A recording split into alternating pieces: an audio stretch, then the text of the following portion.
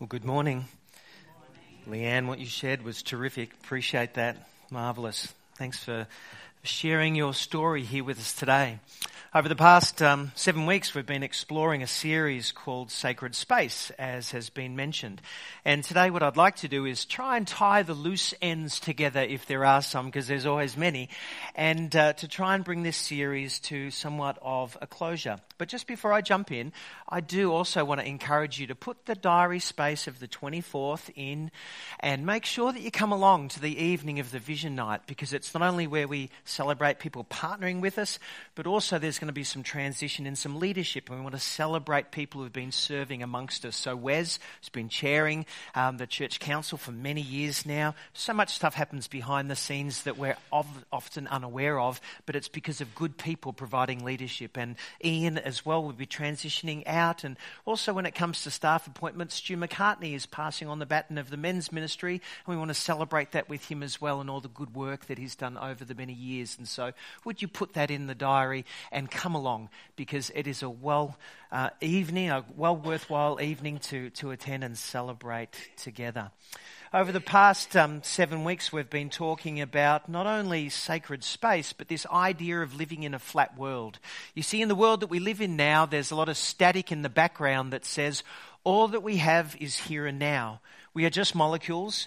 We are just a bunch of chemicals that through space, time and chance has been put together. And that's all. But there is another story that has begun, that we've been telling about what the Bible says about beyond the flat world. In fact, if you push people and say, is all there is here and now, there'll be some people who will say, you know what, I have this sense, this inkling that, you know, when I stand before a landscape, there's part of me that wants to celebrate and praise something or someone because of the majesty and the beauty. Someone else would say, when I face a challenge in my life, I find myself praying, and I'm not sure who I pray to or if anyone's listening there, but I might not have a formed faith of such, but there's something in me that wants to. Have you ever experienced that sense of the escalation of sort of achieving something that's been great, you've been looking forward to, and there's something inside of you that wells up and says, I just want to thank someone, but I'm not sure who to thank. Or maybe, perhaps when our culture interacts with this inkling, this yearning inside us is most profound when death arrives. And then all kinds of stories, even sometimes the most staunch atheists, become quite romantic in their ideas about what an afterlife may or may not look like. We often experience this in our commentaries, sports commentators.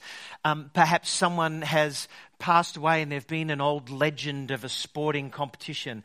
And you'll hear them talk and say things like, well, I reckon such and such is probably up at the bar right now, having a chinwag and a good old pint with his mate talking about the good old days. I wonder if you've ever heard people talk or speak like this. Or perhaps there's a footballer who's just kicked a goal and they signal up to the heavens as though there's someone up above that they're interacting with or talking to, as though they're present to them.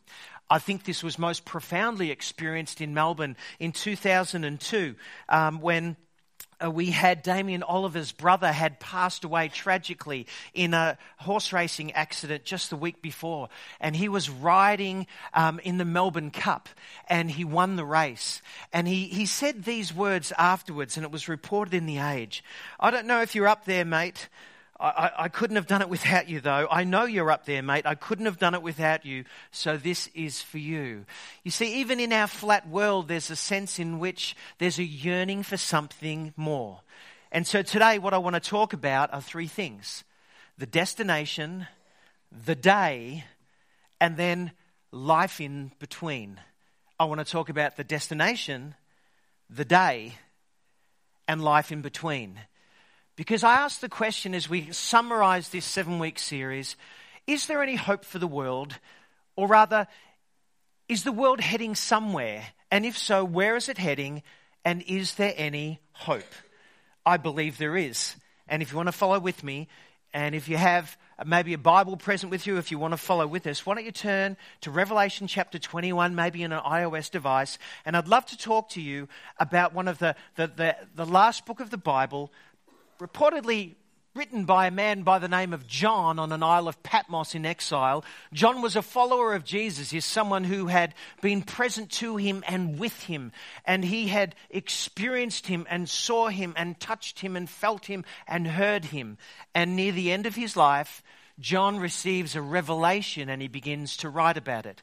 And just while you're finding your place there, the story that the Bible tells, apart from the flat world, is that there is a God who wants to be present with his people.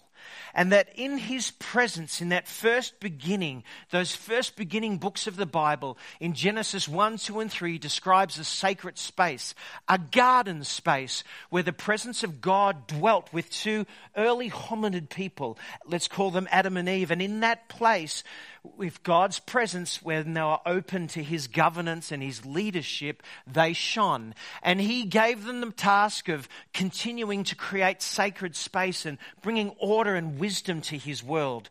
But the tragedy of their story is the tragedy of our story, is that they decided to, rather than come under the governance of God's good leadership, determining right and wrong under his steam, they decided to do it themselves. They shalaked, that is, that they reached out and decided to determine right and wrong for themselves. And you can see where the world ended up. There was a mess.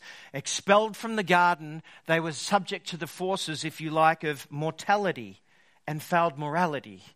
And so if you like, the story, the biblical narrative beginning from Genesis all the way through to the book of Revelation, the last book in the Bible, is really answering the question, how is God going to be present to humanity such that they shine and reflect his creation order into his good world? And so John on the island of Patmos, he says these words, "Then I saw a new heaven and a new earth. The first heaven and the first earth had passed away, and there were no longer any sea. And I saw the holy city, the new Jerusalem, coming down out of heaven from God, prepared like a bride dressed for her husband." In this vision that John had, he saw the destiny of the world, and he saw the future of the nations, and he began to write it and record it. And what he described was something like a wedding scene. At least that's the imagery he sort of reckoned it towards. He said it was the beginning of something new. There was a new heaven and a new earth that was being formed and shaped and created. The old order had passed away, and a new order was beginning and continuing. And he described it in terms of a marriage feast. I'm not sure about you, but one of the things that I enjoy the most about weddings when I'm conducting them is not so much looking at the bride, and there's nothing wrong with the bride. It's just that I really like looking at the groom, because the groom's probably, and his groomsmen have probably been playing cricket about a half an hour before the ceremony's begun. They've kind of just been out the backyard having a great old time, and they notice that the time is up, and they quickly jump on and put on their shirts and ties and everything, and they're pretty relaxed at the front having a really great time until the bride, who's probably been preparing since 6 a.m., all of a sudden the music starts, the processional begins, and she adorns herself to the room. And there's this sort of gasp, this radiance that comes forth. And I like looking at the groom because it's usually at that moment the penny drops. All of a sudden, the room gets real serious, and he has different expressions on his faces. Sometimes there's a bead of sweat that breaks out. It's got a little bit more serious right now. And sometimes there's just a pale expression that comes over the face. Sometimes he's so dumbfounded by the whole scene, I could put my hand up against his face and there's not much going on. And then sometimes there's just a jaw drop, and he is just struck by the enormity, the intensity, the wonder of this moment.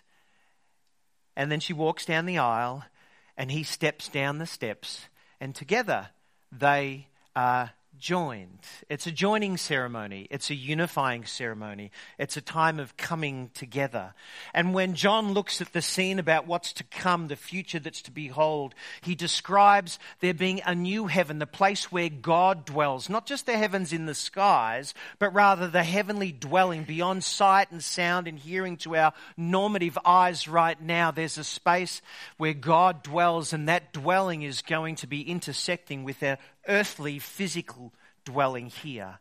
And so he goes on and he describes the words like this. He said, I heard a loud voice from the throne, and this is what it said, look, God has come to dwell with humans, and he will dwell with them, and they will be his people, and God himself will be with them and will be their God. He will wipe away every tear from their eyes. There will be no more death and no more mourning or no more weeping and no more pain, since the first things have passed away. There's this wonderful, wonderful sort of picture here of a new creation dawning, a new beginning happening. And in this space, God will dwell fully and be present. It's not that he will dwell in a tent anymore or in a temple or even in just one garden space, if you like. His very presence is going to animate and impose itself in on this earthly sphere that we live in now. Truly, the words of the prophet Habakkuk will say that God will fill the earth like the waters cover the sea. His presence will just be drenched in this sphere in which we dwell, and it will be transformed and changed. And in that space there will be no more pain, and there will be no more tears, there will be no more mourning, there will be no more death, there will be no more disease. All of those things will be expelled. It's a magic picture. It's an awesome experience. It's one of those imaginary spaces that you wonder and you often don't think about, but when it's described, there's something that resonates deep within you. Sometimes people will look at this expression and say, Troy, how is it possible? Will I still remember the struggles of earth? Will I still remember the pains, maybe my failings? Will I still remember the heartaches? And this is where we tip over into a little bit of speculation, if you like, but I kind of imagine that this space being so filled with the intense, pure, other love of God that it will somehow transform our imaginations and our minds such that it will not be the same. In 2012, I journeyed to London for the Olympics, not competing, but just going along with someone and being like a chaperone. And with the tickets that we had, I remember that we actually weaseled our way into the opening ceremony. Well, not quite in the opening ceremony, but outside the stadium when all the athletes were coming in. And I remember standing there and watching all of the different parade go by and all the athletes sort of march in, and it was wonderful. Near the end of the ceremony, though, you know, it's that piece de resistance, it's the celebration, it's the fireworks that happen. And I didn't know that just about 40 yards from where we were standing, the piece de resistance of all the fireworks was going to be launched. And so it looked like rocket launchers coming out of the ground. And then what seemed like for an hour, we were just captivated. And it wasn't an hour, but it seemed like that. There was just rockets going off. And with every single shot that was fired, it hit you. And it just kind of reverberated all the way through you. And all of our eyes from the crowd that were there were just looking upwards. And there was explosions above our heads. And there was the smell of smoke, and there was color, and there was noise, and it was just this magnificent, awe-inspiring moment that we were just caught up in. If you had have asked me, Troy, do you know where you are? Do you know where your feet are? I would have said, of course, I'm standing just outside the Olympic Stadium, and I'm standing next to people that I know. But in another sense, I was so captivated by the wonder of what was before me. It's as though everything just fell out of space. It seemed timeless. And I wonder, in one sense, in that new heavens and that new earth, so caught up with the rapture of the intense love of God, that somehow those memories will not have the same kind of intensity. I don't know, and I don't claim to know exactly what that's going to be like, but here John records this sense in which God dwelling, and there's no more death, there's no more evil, there's no more wrong. That place is to be longed for. And he goes on and he says this, The one who sat on the throne said, "Look, I am making all things new." And he said, "Right, because these words are faithful and true." See, in a sense, God's not bringing a bulldozer to the earth and saying it was all bad and all wrong. I'm going to trash the house and build a new set of units. What I'm going to do is actually renew it from the inside out. Some of you will be aware of the climate of the Australian eucalypt, and sometimes the only way in which the seedlings can actually break open is after a bushfire, after intense heat of purging. There's this breaking open of seedlings so that new life can begin. It's probably got more imagery that's looking like that, this sense of which God bringing his presence to earth and it breaks open something new, and there's something new that's forming and life-giving. He's renewing that which was his creation, that which he loves. C.S. Lewis, in the Chronicles of Narnia, in the last battle, the last book of the series, he describes, if you like, Aslan's country as being a country that has a landscape and flora and fauna that's familiar to the old, but it's distinctly different and new. It's deeper, he says. It's richer. It's more meaningful. There's some continuity, but there's discontinuity. There's some similarity, but there's some dissimilarity. If you like, the bodies that the humans will have will be, if you like, taking on a new imperishable form. It will have the shape and fit just for God's presence and dwelling. So humans will be able to stand close and near to God without there being any problems whatsoever, because it's a body that's like but different.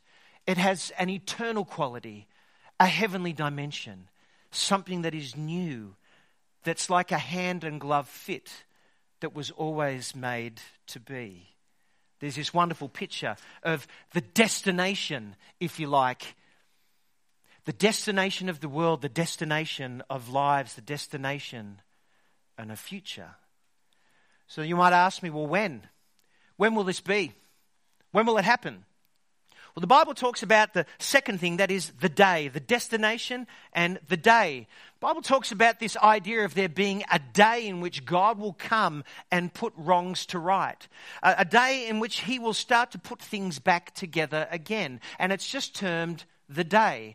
One of the writers in the Bible by the name of Paul, he was standing in Athens and he was telling people about who Jesus was and the encounter that he'd have of Jesus in his own life and how he'd come back to life again, and God was making a new thing in this world that was pointing towards a new creation. And he says these words, "Now instead," he says, "rather than worshipping other idols and other gods and reaching out to them, reach up to the God who's made himself known to you in Jesus. He commands all people everywhere to do an about face, to do a turnaround, kind of like what Leanne was describing this morning. That is a repentance, because he has established a day on which he intends to call the world to account with full power and proper justice by a man whom he has appointed. And God has given all his people his pledge of this by raising this man from the dead."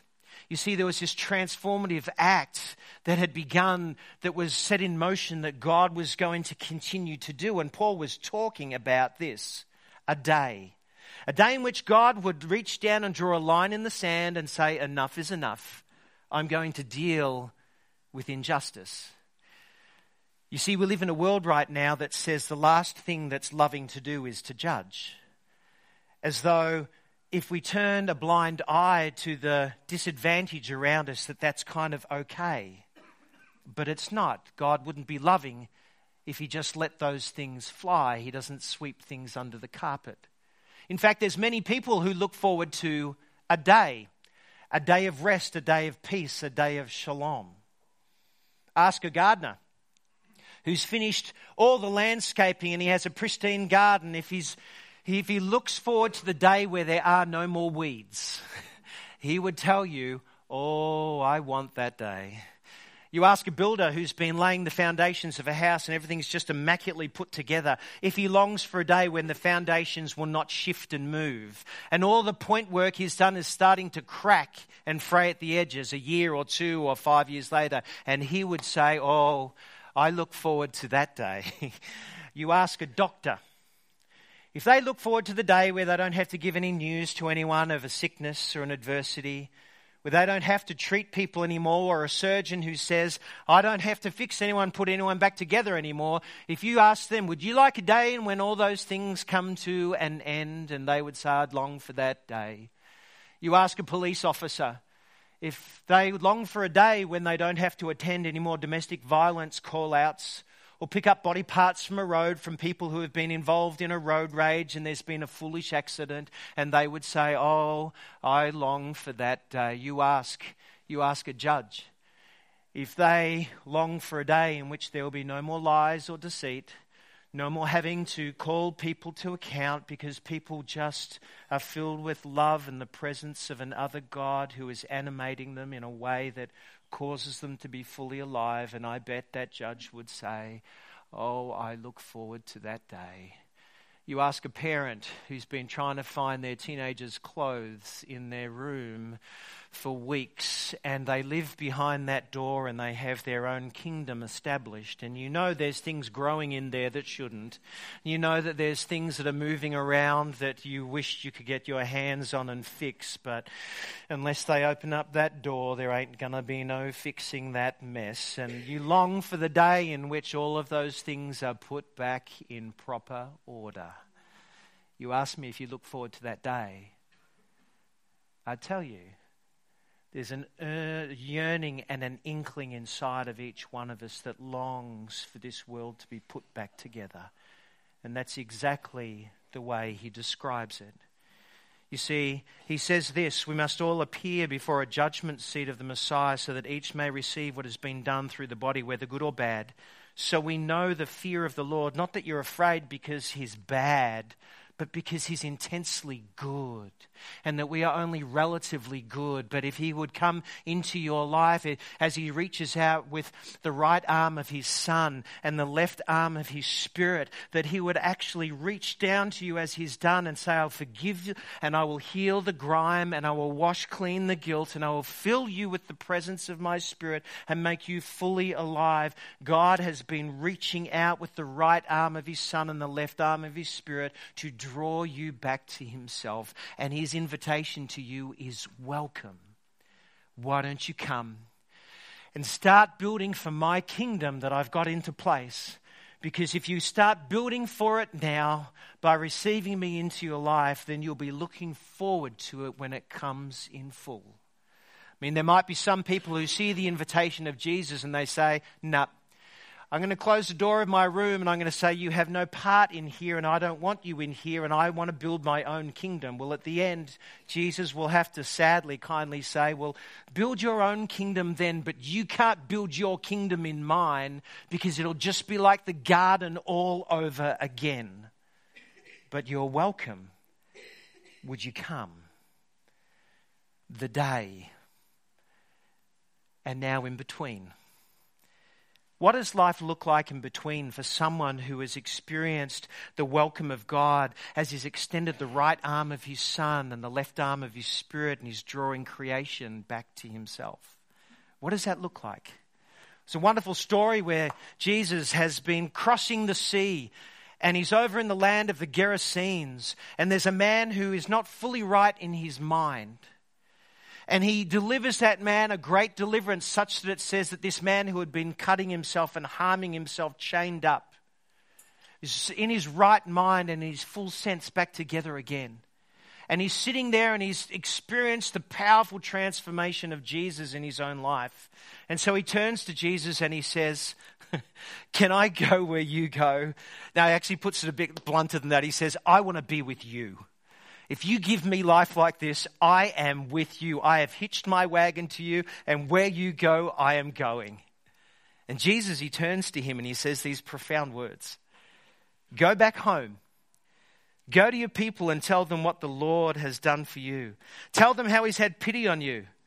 And he went off, and it says that he began to announce in the 10 towns what Jesus had done for him. And it says of him that everyone was astonished because of the transformation that had taken place in this man's life, that's taking place in the lives of Leanne and many other people that we've been hearing from in the last 7 weeks, because God has come alive. How do you live in between the times? Will you start to just, wherever you are, in your own space, in your own sphere, why don't you tell someone something good that Jesus has been doing in your life, because he seems to be really good at doing stuff like that. It seems to me maybe we've been asking the wrong question all these years when I think about it like that, the destination and the day and life in between. Maybe we've been too preoccupied with what do I have to do to go to heaven when I die, rather than asking this far more personal, relevant question: how might I partner with Jesus in bringing his heaven to earth? In other words, it's the difference between missing or messing up our prepositions. Rather than Jesus is on about rescuing me for heaven so I can get away from earth, maybe the reality is that he's actually rescued me from the powers of mortality and failed morality, of sin and death, so that I can start partnering with him in building for his kingdom until he comes and puts it back together again and welcomes people saying, "Well done, good and faithful servant." Look, he says, I'm making all things new. It's new. You see, that day is a day to celebrate. That day is a day of joy. That day is a day of goodness in which God will put back together what he has begun when Jesus rose to new life. I'm going to ask the band to come up in a moment. We're going to create some space right now for us to be able to connect with God and have some time to pause and respond to him. I wonder what he might be saying to you today. You see, as I draw this 7 weeks to a close, I wonder if any of this is connected with you in a deeper sense. I wonder, have you been challenged to cultivate God's presence in your life so that you might shine, that you might be animated by him?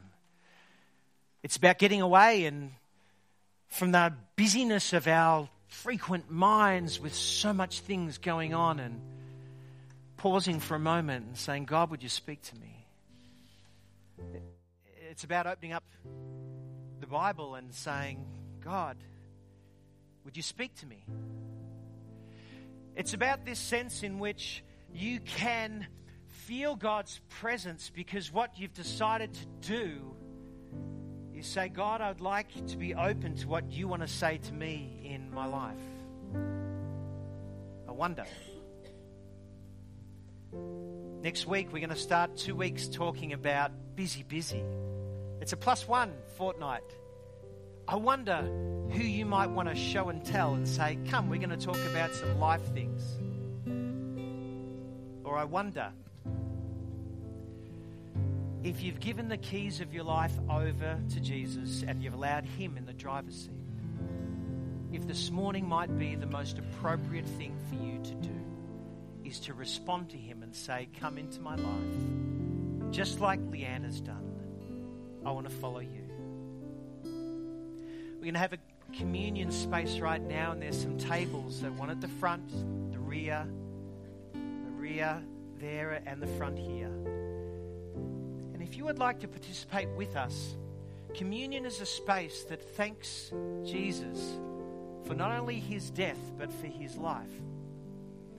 And if you'd like to participate, Paul, who described these things, said on the night before Jesus was betrayed, he took bread and he broke it and he said, "This is my body for you. Do this in remembrance of me." And after supper, he took the cup and he said, "This cup is the cup of the new agreement, the new partnership, the new covenant between God and humans.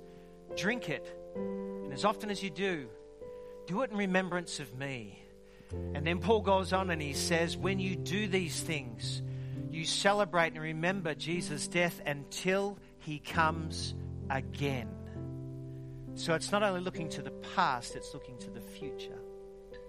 If you're here this morning and you've been distant from God, but you'd like to draw close, then I would invite you to. You can take one of these cards and read it and participate. For those, this is a normal practice, I would invite you, come and take some bread, take the cup. Come and sit back down, maybe share it with someone else, and eat and drink, declaring thanks for what He's done, but looking forward to the future and the day ahead.